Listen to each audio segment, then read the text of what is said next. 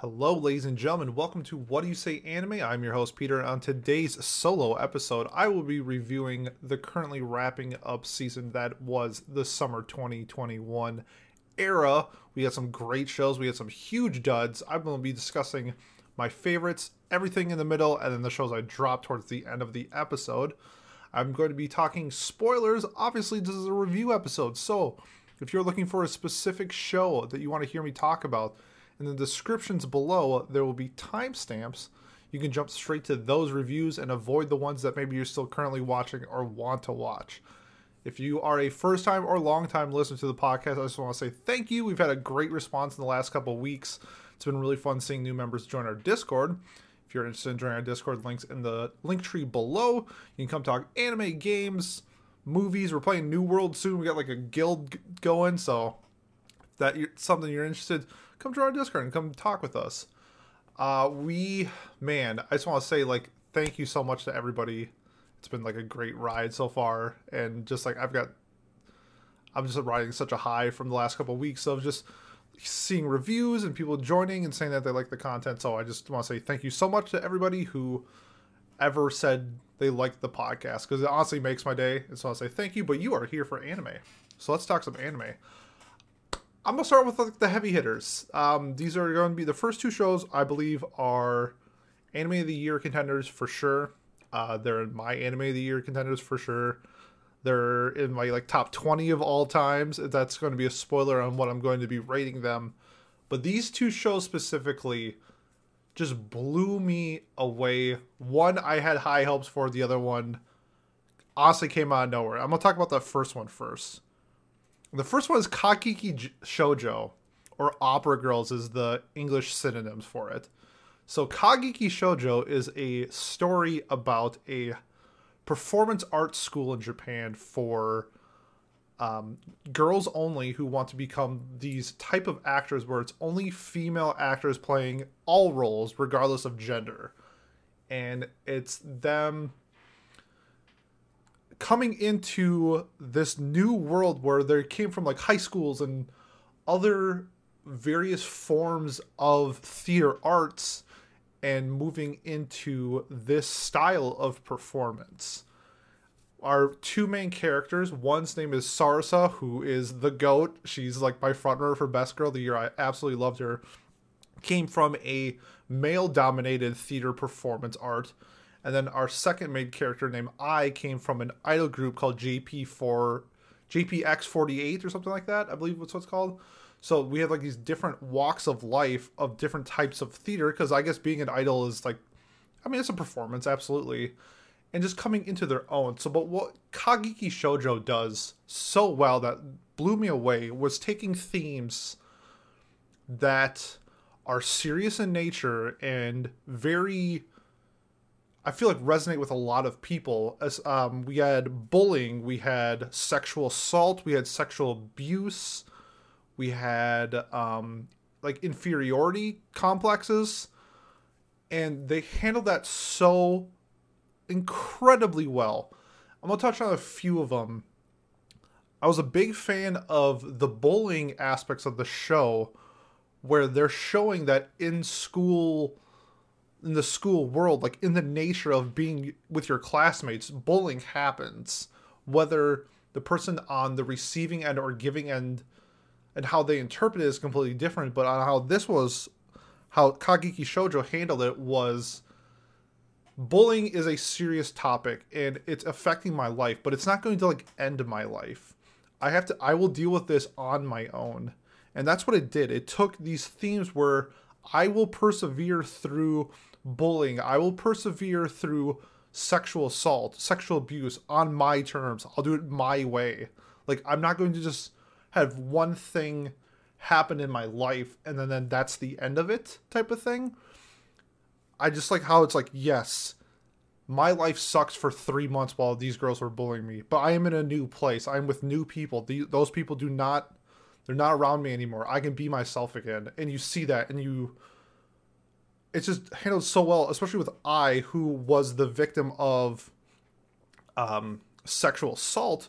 And so how she kind of handled it was by cutting her hair short to, I think it, I could be mistaken, but in my eyes, it was to make her less feminine, to be less attractive to men, because she feared men because she was sexually abused by her stepfather. And as you see her come to terms with what happened and where she is now and how she's in a better place and she doesn't need that anymore, she can let her hair grow. She can be more comfortable with herself. She can be the girl that she wants to be, not be the girl who is repulsive to other people. And that's kind of like her goal was. Obviously, she's like super attractive, and it's hard to like balance that, where like regardless of how you change your looks, people are still probably going to find you attractive. It was just like how her like self mechanism with dealing with those issues were handled, I thought were just like S tier. I was absolutely blown away by that. The inferiority complex with the twins, where they both wanted to play the same role, and how prior to them getting into school this year, the year before, one of the twins got in and the other one didn't. And their dynamics of, hey, we've always been together, we've always done everything together. And now when it comes to a competition like this where 5,000 girls apply and like 50 get in, my sister got in and I didn't. And how do I deal with that? And then me having two brothers, I've been in that situation before, where my younger brother, who is just a giant of a human being, he's like 6'7", was always better than me at basketball. So having that complex of him playing up in skill where I was still playing lower really bugged me. And that's just like one of the things that I gravitated towards in this show that was handled so well. There are so many other things that they handled incredibly well. I thought the voice acting was incredible when they're playing their different roles and trying to get into different characters.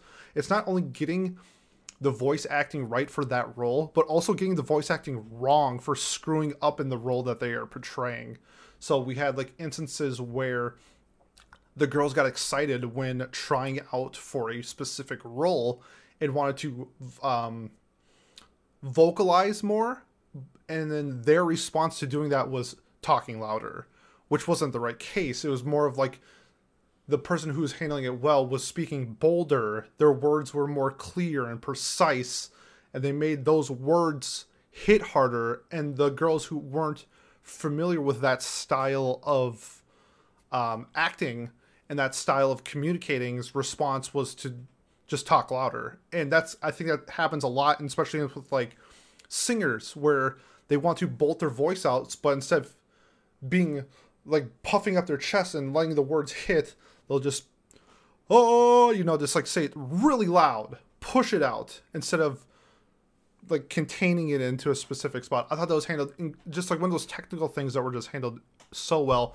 The characters themselves are great. The two main characters were an absolute blast. The dynamics between the two were fantastic. Along with the side characters, we got Kaoru, who was like the budding, I'm trying to think of like when you see her, you think of like, oh, she's rich or something like that. Like you can just tell by the person who she is. I don't know if she actually was rich, but that was kind of like the vibe she came out. We got like the shy girl Ayako, who was kind of like Megumi from Food Wars, where her acting skills wasn't the best, but she was an incredible singer, so she played to her strengths. And I thought that was handled incredibly well, because everybody has their own qualms and everybody has their own problems with, like if you're a basketball player, I'm just going to use that as an example. I'm not the best dribbler, so I'm going to play to my strengths, which is like shooting or something like that. And that's how like the characters did their dynamics. And I love that. It's not like there was one girl, well, there was, but actually I just brought up a great point for myself. The girls all play to the strengths, but if you've ever played sports and you know this, when you see somebody who's just on another level, on a whole other caliber, like you just know, like you don't need to see anything more for them. And that's what Sarasa was. Everyone's just like, God damn, like she's good. Like she's really good. And everybody knew it. And it was so fun to watch because she kind of knew it too, but like it wasn't just like natural. Part of it was natural, but like part of it was also like putting everything together that she has had in her life, and you see that backstory to see why she is the person she is now, who she is now. Her boldness, where prior to coming to school, her and her boyfriend go on a date, but at the time they weren't dating, she overhears him like talking about it or whatever, and he kind of chickens out, and Sarsa's just like, nah, I like you, like you should be my boyfriend. And I love that. I love the boldness. Just people should just communicate it. Use your words. It works out. And if they say no, they say no. I thought that was just handled really well. The show was absolutely incredible. I'm ranting on it for a very long time, but if you haven't seen Kageki Shoujo, and hopefully I didn't ruin it, but it's a 10 for me. It was Anime of the Year contender. It might be my favorite show so far this year. I loved every second of it. I will be picking up the manga because I hope it gets a second season. I have no idea how well it's doing in Japan, but the manga is getting printed right now. Like the third volume comes out in like December, and I'm gonna be picking it up for sure. I love this show. 10 out of 10. Easy, easy, easy. I'm gonna follow that up with another show that's just so good. Just so well done. And that's To Your Eternity. What a beautiful, beautiful storytelling of life, the journey of life, and meeting new people and experiencing new things where I don't know if most people would do that in their life. And what it said to me was like, there's like so many different like unique people, so many unique situations that are happening in the world where you could spend your eternity learning new things all the time because the world is constantly changing. The people are constantly changing. And we do that with our main character, Fushi, who is this, I don't know, other world object. And we go through the different storylines with his like master, because he's like a wolf in the beginning. We see it through the eyes of him being a wolf, and then finally being a human, and then being like an adult towards the end. With March, I don't know, man, I think I cried 4 times watching this show. It was that good. Loved March. She was my best girl of the year until Sarsa from Kageki Shoujo showed up.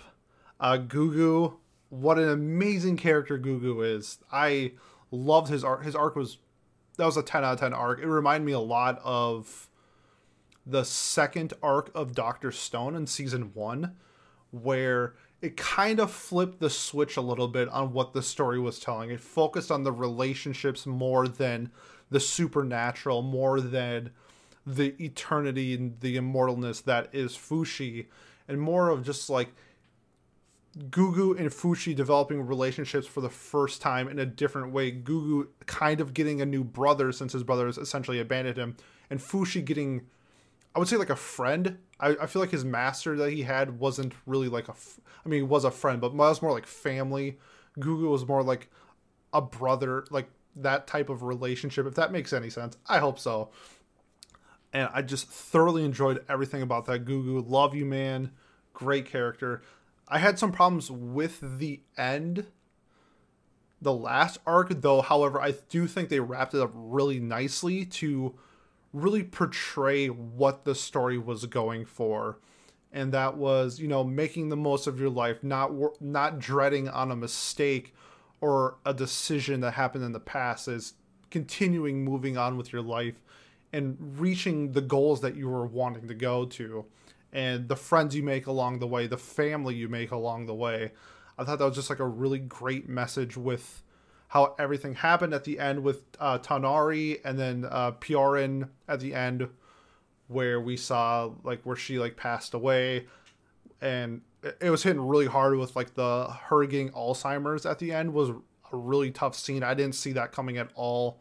I thought that was a great touch to her character, and it just really showed the dynamics of the like the personalities people can portray in the show. It's not just cookie cutter. It's not just all of these different tropes that are thrown in here. It's unique scenarios with unique personalities, and we got to see all of that. Hayase was an incredible antagonist. I hope she's nominated at like the Crunchyroll Awards. She was incredible. I loved her so much. Her dynamic of being anything, taking any risk. She'll do anything to get to Fushi, because of she's just so enamored with his immortalness, his like the dynamics of his shape-shifting abilities and stuff like that. I thought that was incredibly well done. And just everything that went along with it. We're getting a second season, which I'm so happy for. The show was an absolute masterpiece. One of the best episode ones I've ever seen in anime. It was just really well done. The music in episode 1 was just breathtaking. It reminded me a lot of like Violet Evergarden, and that essence of getting lost in the world with just like still sound effects, maybe like wind and snow and stuff like that. But it's the music that like got me lost into the show. The show was a 10 out of 10. Anime of the Year contender. Just a wonderful show to your eternity. Next up, we have the return of Kyoto Animation with Miss Kobayashi's Dragon Maid S, and the S stands for super or supersonic or whatever. It's anything you want it to be. The S was super fun. I'll put it that way. The gang was back with some hilarious slice of life stuff that we always get with Kobayashi. I like that this year we got introduced to more characters. We got Ilulu and Elma got featured significantly more. I did have one problem though, and that's Saikawa. Her character continues to be the I should say downfall. Downfall's a very bad word. If there was like thorn, every rose has its thorn, you know? And not everything can be perfect. And unfortunately, Saikawa is that thorn in the rose. I hate the lolly lesbian aspect of the show. It makes no sense. It adds nothing to the show. It's not funny, and it's kind of repulsive at times with how much they go into it, I'll put it that way. And I really wish it was just not in the show at all. And I think it would make the show just as good, if not better, if it was gone. Actually, it'd probably be better now that I think about it. Didn't like it. Ilulu started off strong. I thought that she was a great addition with her kind of finding her own path in this world, sort of like sort of like Toru did with her route. You know, she came here to kill people. She was repulsed with humans. Meets Kobayashi, kind of changes that narrative that she had, and you see her background with her having human friends in her other world and how things sort of just trickled along and changed her perspective throughout life due to the actions that happened with it. I thought it was handled really well. The OP was really good too. I was a big fan. It took me an episode or two to get into it, but once you hear it a few times, you're like, no, this is fun. It sets the tone for the show. Overall, just like a really fun show. Yeah, I really just do think that there was just like one problem with the entire show. We had like 2 fights of the years in this show. Toru versus Ilulu in episode 1 or 2, and then Elma versus Toru in like episode 10. And the impact of the Elma fight was so well done. The whole backstory, just both of these characters seeing their background and like letting everything go into this fight. And like the whole time it's great because like, you know, they're not going to kill each other, but they're frustrated. They had prior things that weren't resolved. This is how they're going to do it because they can't get it through words. And it's like when you fought with like your friends or your family or your brothers or your sisters, where you just had to do it. And then once it was all said and done, you're back to being friends or whatever. And that's kind of like the vibe I got with the Elma fight. And I just thought it was handled really well. This show was a lot of fun. I'm so happy that Kyoto Animation's back. I'm really intrigued to see what they're doing next. I think there's enough content for more seasons. It might be like 2 or 3 years. I'm going to guess we're going to get a 3rd season of Kobayashi, but it might be just a few years. I'm going to give this a 9. I had a lot of fun with it. One of my favorite slice of lives of all time. I've rewatched the original a few times. I'll probably rewatch this one down the road when I need something fun just to laugh at. And Miss Kobayashi's Dragon Maid does that for me. And it was a wonderful show. Now we're going to get into our isekai block. We had quite a few. I will say this is like the isekai / fantasy time loop area. That whole gray area. What's an isekai? What's not an isekai? And start things out with a show that I thought was going to be better than it was. And that was how a realist hero rebuilt the kingdom. The story sets out something similar to like Shield Hero, summoned from our world into his. He's the hero. He needs to help this kingdom that's broke, on the verge of war, all this different stuff. And I'm a fan of when you play the politics role in conflict and not just like the who can punch the person the hardest in the face type of thing. And that's how it started, but that's not how it ended. And that was my biggest qualm with the show. We got Kazuya, the main character, and his just ridiculousness on how he rebuilds the kingdom. So here's my biggest problem with it. I think it started in like episode 6. He's having a conversation with Licia, who's the princess, essentially explaining to her what supply and demand is. Now, we are living in a fully developed country with armies and navies and an air force, a different type of air force, but like we have like established like these formularies of branches of government and stuff inside of each other.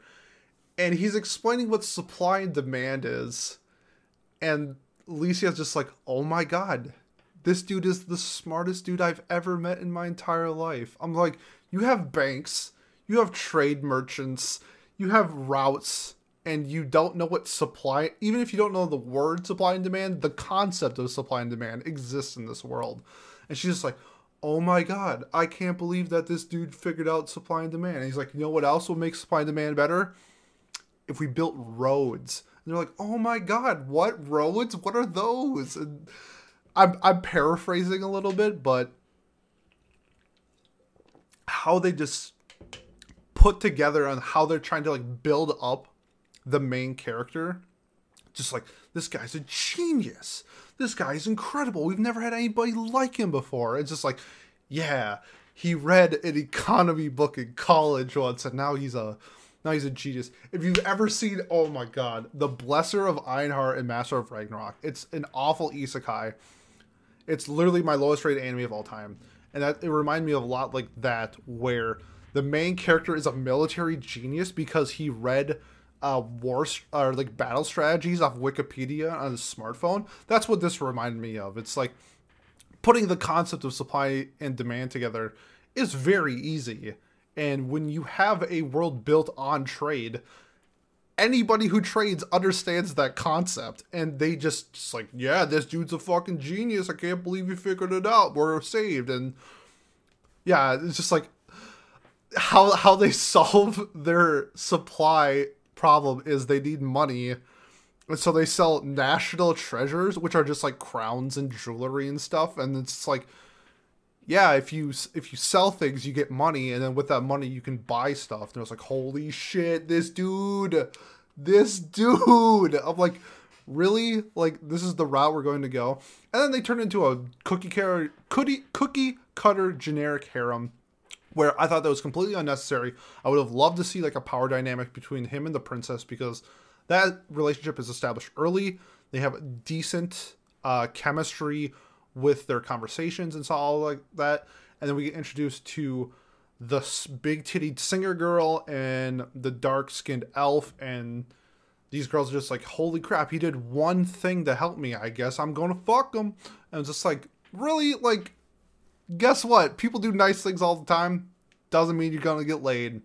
And I wish that wasn't the case in this one, but it was. I just wish we just got rid of that whole harem aspect and just develop the characters. Let me see more of the characters, their personality, the conversations that they have other than fawning over the MC, where that really wasn't the context of the story to begin with. It kind of happened towards the end where I feel like they had some gaps in the content and just like, well, let's make her jealous. He buys a gift for one of the other girls, and let's make her jealous, and then we'll make that girl jealous, and we'll make that girl jealous. And we had a conversation in Discord. I guess the rules are established early that like being polyamorous is like okay in this world, which that's fine. It's just like it's not needed in that style of show. In this style of show, I guess it just, if you're going to bring something new to the table, like, hey, this guy is going to solve issues through politics, through whatever, like that style of non-physical combat. Let's not do the cookie cutter thing where it's a male power fantasy with 7 girls wanting to suck his dick, and that's what happened. And it honestly turned me off. We are getting a second season. I'll probably watch it. It wasn't the worst thing that I ever watched, but honestly, it missed the bar on a few spots. I'm giving it a 5. Mal says that's average. Thought this was an average isekai. It is what it is. Next up for our sequel of My Next Life as a Villainess, All Routes Lead to Doom, Season 2. Katarina is back with her. Now this is different. This is a literally like a harem video game with the, you know, like the genre switch with it where it's reverse and she's actually supposed to be the villainess, but she ends up being the hero. And that's like a really fun concept. What season 2 failed to deliver on for me was progressing the story in a way that I felt a second season should have. With the biggest qualms were at the end with the Keith kidnapping, which that was 3 episodes long, and they made that like an entire arc. And I honestly feel like that should have been like an episode, because the end result was like essentially nothing. Like nothing happened after that. Keith kissed Katarina, and it just made things really fucking weird because they've been brother and sister their entire life, or stepbrother and sister their entire life, and hey, let's just fucking make it weird. Let's make the story weird. Even though we kind of knew already that Keith had like a crush on it. But like, I really wish it didn't go that route. I wish it went the route of like Sophia, where Sophia crushed on Katarina season 1 and then realized like, actually, I think it'd be better if you went after my brother and went that route. I hated the blonde guy who had with the brother complex. That was just so bad. Not funny. I don't know. I feel like the comedy in this is really hit and miss. Katarina growing up her entire life playing these styles of games and then just being the dense main character that she is doesn't really make a lot of sense, because she knows the style of game that she's essentially in. She has the experience of like what these games entails, picking somebody, going that route, and then playing that route.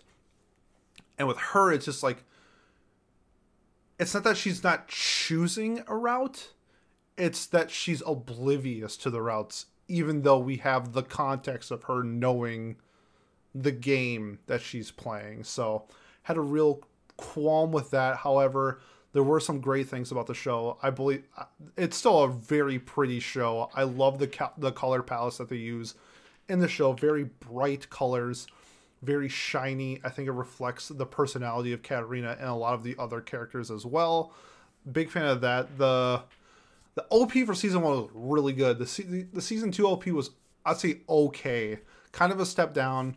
It is what it is. You can't always get banger after banger. We are getting a movie, a sequel movie, which will be interesting. I'm not entirely sure what they're going to do in maybe like an hour and a half timeline, because how bad's the wrong word, poorly paced the show is, and now they're taking whatever arc they're going to do next and condense it into a movie. I hope that's better. I hope things go faster in the movie is my goal. I want something to happen.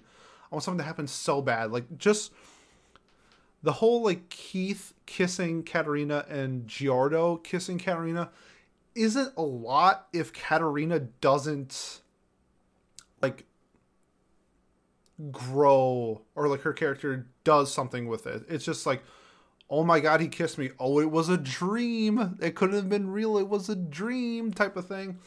I want them to progress from that so then we can see real, because I feel like this show can do like real every now and then. Have a real conversation, explore your feelings, talk about what you're saying, and not just do the whole trope of, oh, somebody walked in at the wrong time, I guess the conversation's over. Oh, Let's not talk about this. It was a mistake, blah, blah, blah, blah, blah.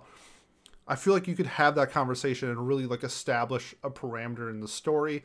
I have no idea what the light novel does. I'm just basing this off purely the anime. That's kind of like what my goal is. I gave season 1 a 7. I thought it was a decent season 1. Season 2, I expected a little bit more from the story. I didn't get it. I'm gonna put it at a 6. It was fine. I think I would still recommend it to most people, but I just hope that the story can do a little bit more with, especially with getting more content and the pacing in the actual story. All right, next up is a super fun show. I was really looking forward to this, and it was way better than I thought it was going to be, and that's Welcome to Demon School, Iruma-kun, Season Dose. Got way more of the student council president, which is exactly what we wanted. We wanted to see the dynamic between her and Iruma, and I feel like that was showcased a lot and handled extremely well. The original cast of characters is back as well. Alice and Ozkun or whatever, and Clara. Love Clara. I kind of enjoyed her getting the back seat for a little bit, but also being in the show when she needed to. I thought it was a great balance between her and the student council president. And then the date episode was just absolutely incredible. Everything we wanted with our boy Iruma. We love Iruma. Everybody loves Iruma. All my homies love Iruma. And just the comedy was hitting. You know, the story itself was fun. How they handled puberty in this show was so great. So instead of having like growing facial hair or your voice getting deeper and stuff like that, they go through like a bad boy phase, and that's like their puberty. And I thought that was hilarious. We got like 4 or 5 episodes of Iruma just being an absolute badass, like the chicks fawning over her, like ooh, Iruma's kind of a badass. What? I thought that was just handled so well. Lots of fun. Getting a 3rd season, which I'm so happy for. This show was just an absolute blast. I'm really looking forward to seeing where they're going to progress the story. I don't think the romance is really going to go anywhere because it's not really that stylish show. I just like in this stylish show, we get like the teasing romance where it's like, yeah, they went on a date, but you know, she's the student council president and he needs to be the demon king or whatever like that. And it's kind of, that's taking a back seat. And I feel like that's what Iruma does fantastic. This was like a borderline 8-9 for me. Right now it's an 8. That's what I'm going to give it right now. But I do think with like a season 3, and I think about it more, I really do think that this has like a possibility of being like a 9 out of 10 show. It was so much fun. I loved it. If you haven't watched Iruma-kun yet, you need to. It reminds me of my childhood. It reminds me of like Saturday morning cartoons. It's just a wonderful show. Next up, we got Poor Man's Re-Life, and that is Remake Our Life, a story of a boy who's an adult, and he's kind of like a quote failure, gets whiskered away back into his college days where he meets some of his new friends or whatever, and develops these college relationships and working on like becoming who they want to be in the future.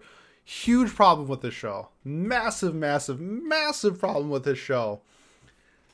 In the show, it's portrayed that Koya, the main character, is sort of like the director. He's the producer. He's calling the shots when they're working on this project, which is I think it's like a hentai dating sim or something like that. That's kind of like what they're working on. One of the characters does the art, the other one does the story, and one of the girls did like the music and some of the sound and stuff like that. So they all have their own dynamic in working with this game. And then by the end of it, we see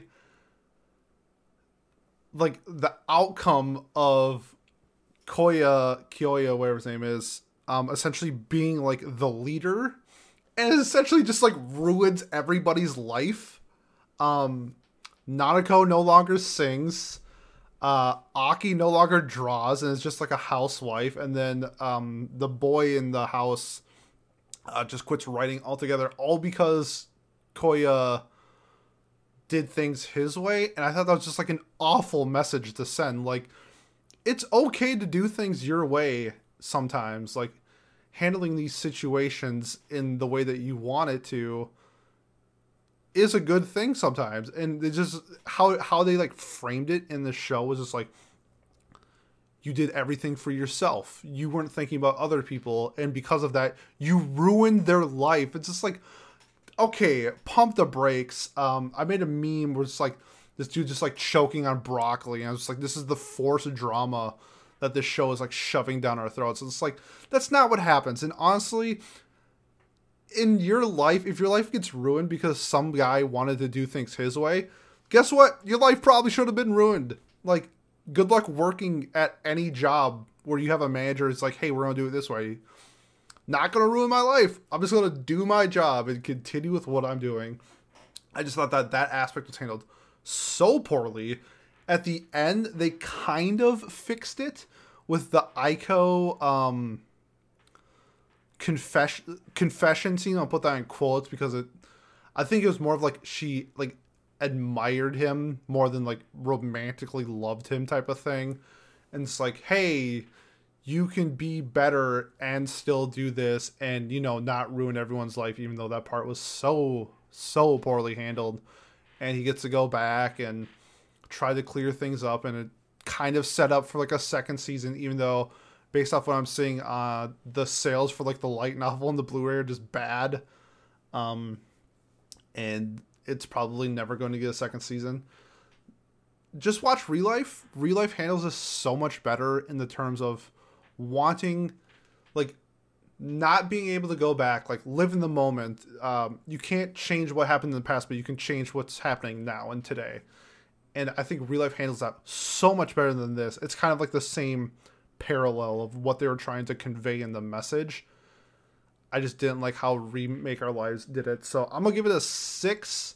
I thought it was fine. There were some really good aspects of it. I did enjoy the female characters. I thought Aki was like a really, really well done female character. And same with Aiko, the redheaded girl. I thought she was handled really well. And, you know, it looked good. The OP was pretty solid. And I think the message is there. That's good if you, like, peel back all the layers of garbage in front of it. I just think the message is good. How they handled the message was bad is the best way to put it. So, giving Remake Our Life a 6.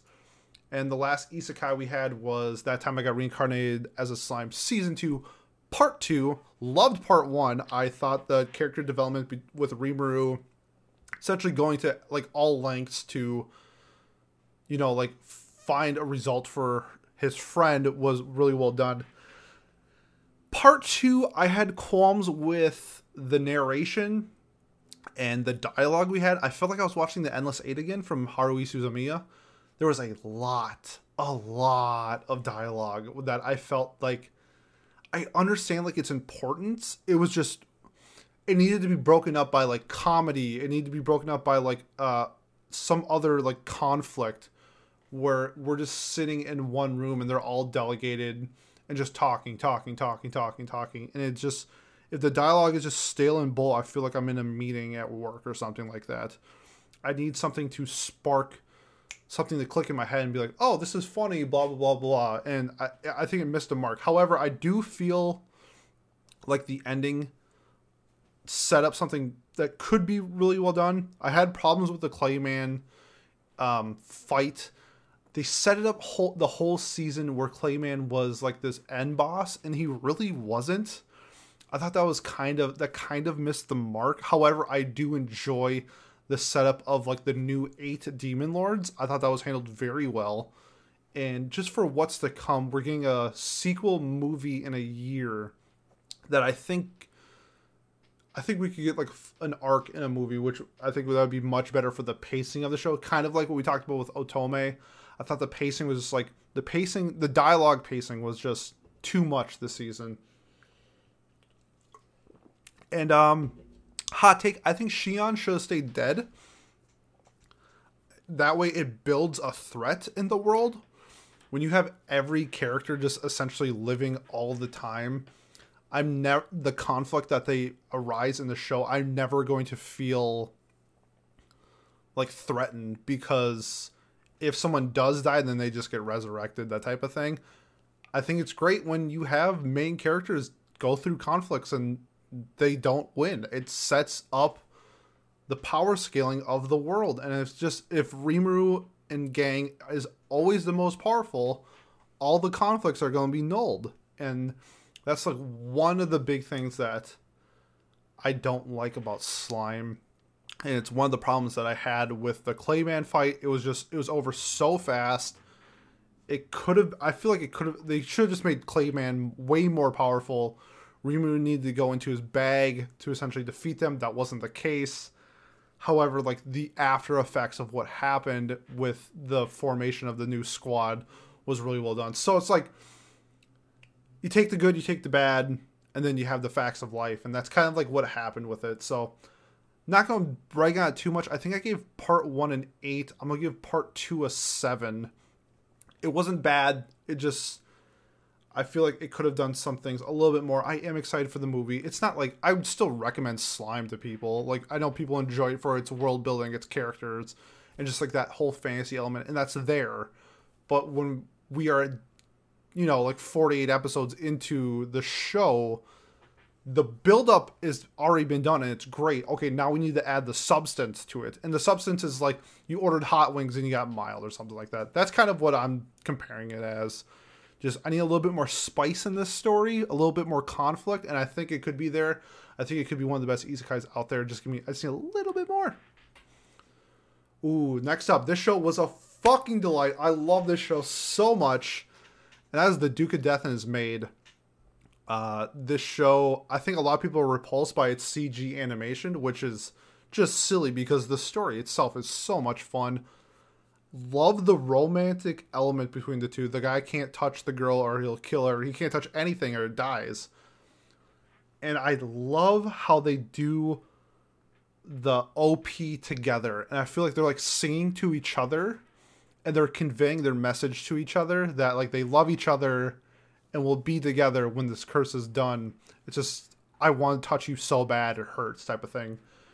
And that, I feel like that message was portrayed so well. We had a wonderful cast of characters. Alice is maybe like waifu of the year. I loved her. She was so much fun. She knows exactly what she wants and she'll do whatever she wants to do in order to like tease him, because that's how she, you know, gets off with what she has available with the Duke, since she can't touch him and he can't touch her.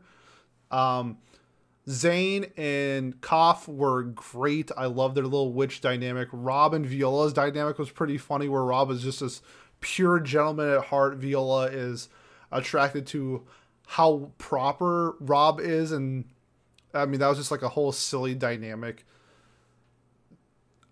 I wish just more people weren't turned off by its animation, because the story and how everything was portrayed. There's even like a fun little mystery inside, like what happened to Alice's mom, who gave the Duke the curse.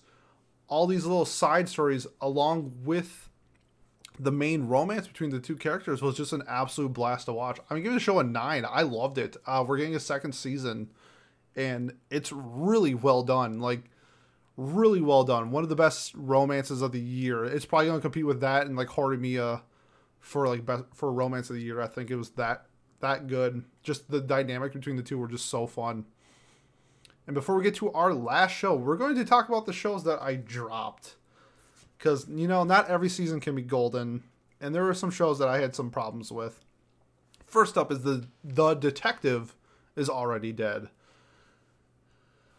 I think my biggest problem with this show is that I had a preconceived notion of what the show was going to be going into it. It was like labeled as like romance mystery, and yes, the title is The Detective is Already Dead, but I was really hoping that like was like a play on words or something like that, where Siesta, the detective, wasn't actually dead and she was, and she's like living inside people and stuff like that. And that whole dynamic just seemed really unnecessary when you have a character like Siesta that was like really fun right out the gates.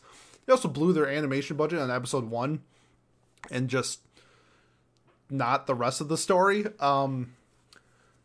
As a visual medium, you probably shouldn't blow your budget on episode 1 to just hook people in. You need to, continue with it how it goes throughout the rest of the story.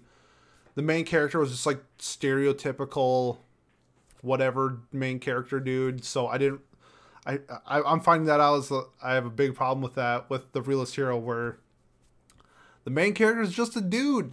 He's just a dude. You gotta give me something more. Give me a personality. Give me a trait. Give me something more than just him being the dude of the main character. And I don't know what happened afterwards. I heard it got worse. I dropped it after a few episodes. Just not my thing. Dropped it. Next up was Kanojo Mo Kanojo, or Girlfriend. Hated the main character. Same thing. He's just a dude. And had this conversation in Discord where he like goes for it, I guess was the word for it. And it was, I'm a fan of saying like shooters shoot. How he shot was not how I portrayed a polyamorous relationship happening, because the girl like confesses to him and he's just like, well, I don't want to see her sad, so I should date her, right? Let's go ask my girlfriend if I can date her. Didn't really enjoy that aspects of the relationship. I will give major props to Saki. Her voice actress was incredible. Holy shit, she was so good. She almost made me continue the anime just based off her voice actress alone. However, I hated it. I hated that they added a third girl, and it looks like they're adding a fourth girl. Why? This dude is not cool. I don't get the appeal. It'd be way better if it was like a reverse, and we're like, the girls are just so hot. Like, wouldn't it make way more sense if the girls had like a harem? So yeah, I just have a lot of problems with it. It's just, I'll be honest with you, I'm 30. This is not a show made for a 30-year-old, so take that for what it is.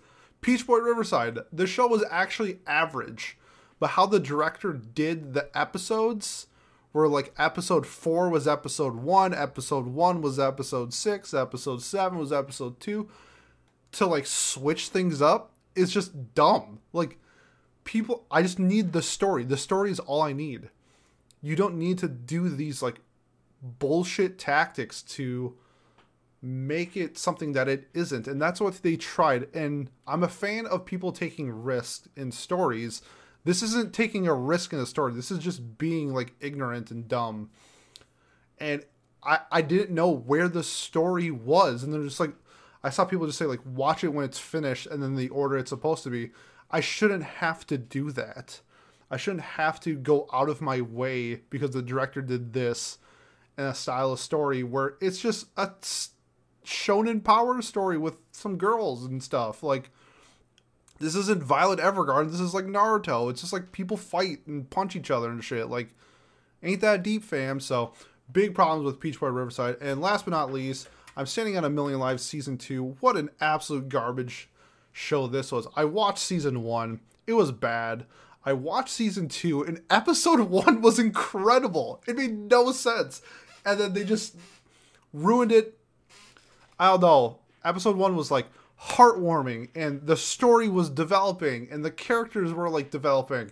And then they threw that all away with just how poorly paced the show is. Nothing happens. They are weak all the time. It's Season 2, and they are still absolutely terrible fighters. They have to do these bullshit tactics to win simple fights, and it's just like driving me crazy. Like, that's not how RPGs work. Like, don't be put in these situations. I don't know, like the power scaling needs to be fixed. It's all over the place. One thing I loved was like how his class was like a cook and could like see the meat when he was like fighting on like a boar or something like that, and that's how he like won the fight. That aspect was cool. However, only the main character got that. None of the other characters got cool things. They're just all buffers for the main character, who was an okay character, but like, it's set up in such a way where I just don't care. The animation is dog shit. The OP from Season 1 was one of the worst OPs I've ever seen. So thank God Season 2 OP was like a smidge better. But if you're looking for isekais, there's just so much better isekais out there. I don't know why it got a second season, but it did. So I dropped it. I don't know what happened. Don't care. Hope it doesn't get a third season. Let me get a sip real quick and we'll get to our last one. Our last review, because those are all the shows I dropped. The last show that we will be reviewing is Tokyo Revengers. Wrapped up the Bloody Valentine arc in the second half of the season.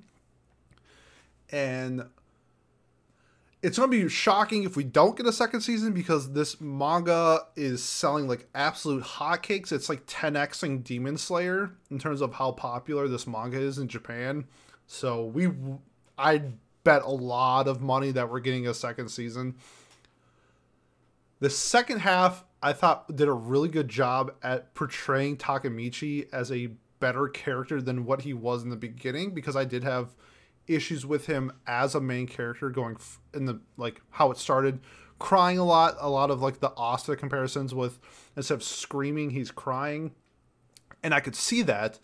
But then as we developed the story, and if you see like the girl you love die twice, you see like your best friend get stabbed and murdered, you see your best friend's in jail, you know what? It's okay to cry. Like, I think it's perfectly fine in Takemichi's situation, getting overwhelmed with emotions and just letting it all out. I actually found him being quite a decent main character towards the end of it. Kind of gave me like a Subaru vibe, where Subaru and ReZero was the same thing, where I had problems with him in the beginning. As we got more content, we found out more and more of who he is as a character. Takemichi, kind of the same thing. I mean, Tokyo Revengers it's like a shoujo disguised as a shonen, is like what I want to put it, because it is a love story, and he's doing all this to save Tachibana, which is, I mean, you know me, I fucking love that shit. However, we got a fantastic cast of characters. Mikey and Draken are, what a great 1-2 combo that we have. They are the yin and yang of Tomen. And then we got like the side characters that I really enjoyed. Mitsuya, the blue-haired guy, was a big fan, especially towards the end.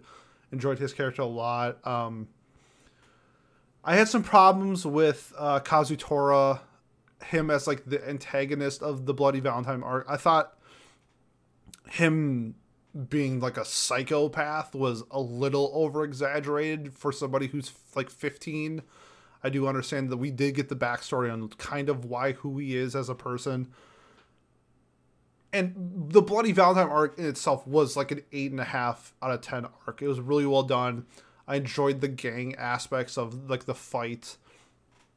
And overall, I mean, Tokyo Revengers was like a really fun show. The OP, just a slapper. The animations were whatever, but I thought the song itself was just wonderful. Really looking forward to more Tokyo Revengers. I have it as an 8 right now. I think with more content, it could be a 9.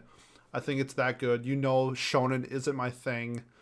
And just how Tokyo Revengers, kind of like Jujutsu Kaisen, you make great characters. You make great dynamics between the cast, and then you can make the story anything. It doesn't have to be fighting. It doesn't have to be anything. As long as the cast is there and the relationships that they build along the way, you have like at least a cornerstone for a 7 out of 10 show. Build from that, and you can do more. And that's like why Hunter x Hunter is at like the peak for shonen, because of the dynamics they do along with building up the cast. Tokyo Revengers, it's getting there. Really solid cast. Give me more, and it could be a higher score, 8 out of 10. And that's going to wrap up the summer seasonal review. If you made it this far, thank you so much. If you could leave, comment, follow, subscribe, like, depending on which platform you're watching on, best way to support us. Can't thank you enough for just the overwhelming support we've gotten in the last like few weeks alone. We're really seeing our numbers rise, more people interacting with us, and getting the content that people are looking for. So if you have a specific thing that you want to hear me or the cast talk about, let me know. Twitter, email, Discord, whatever's the best way that you can contact me. Just do that, and I'll get back to you, and I'll try to, make something that people actually want to see if this is not what you're looking for. Otherwise, in a week, we have Watch Club, and we will be watching Death Parade. So if you're a fan of group discussions and reviews, that's what Watch Club is, and we're doing that next week. Otherwise, in 2 weeks, I'll think of something, and I'll get you some content that's not Watch Club, but otherwise, Thanks for watching, and we'll see you next time.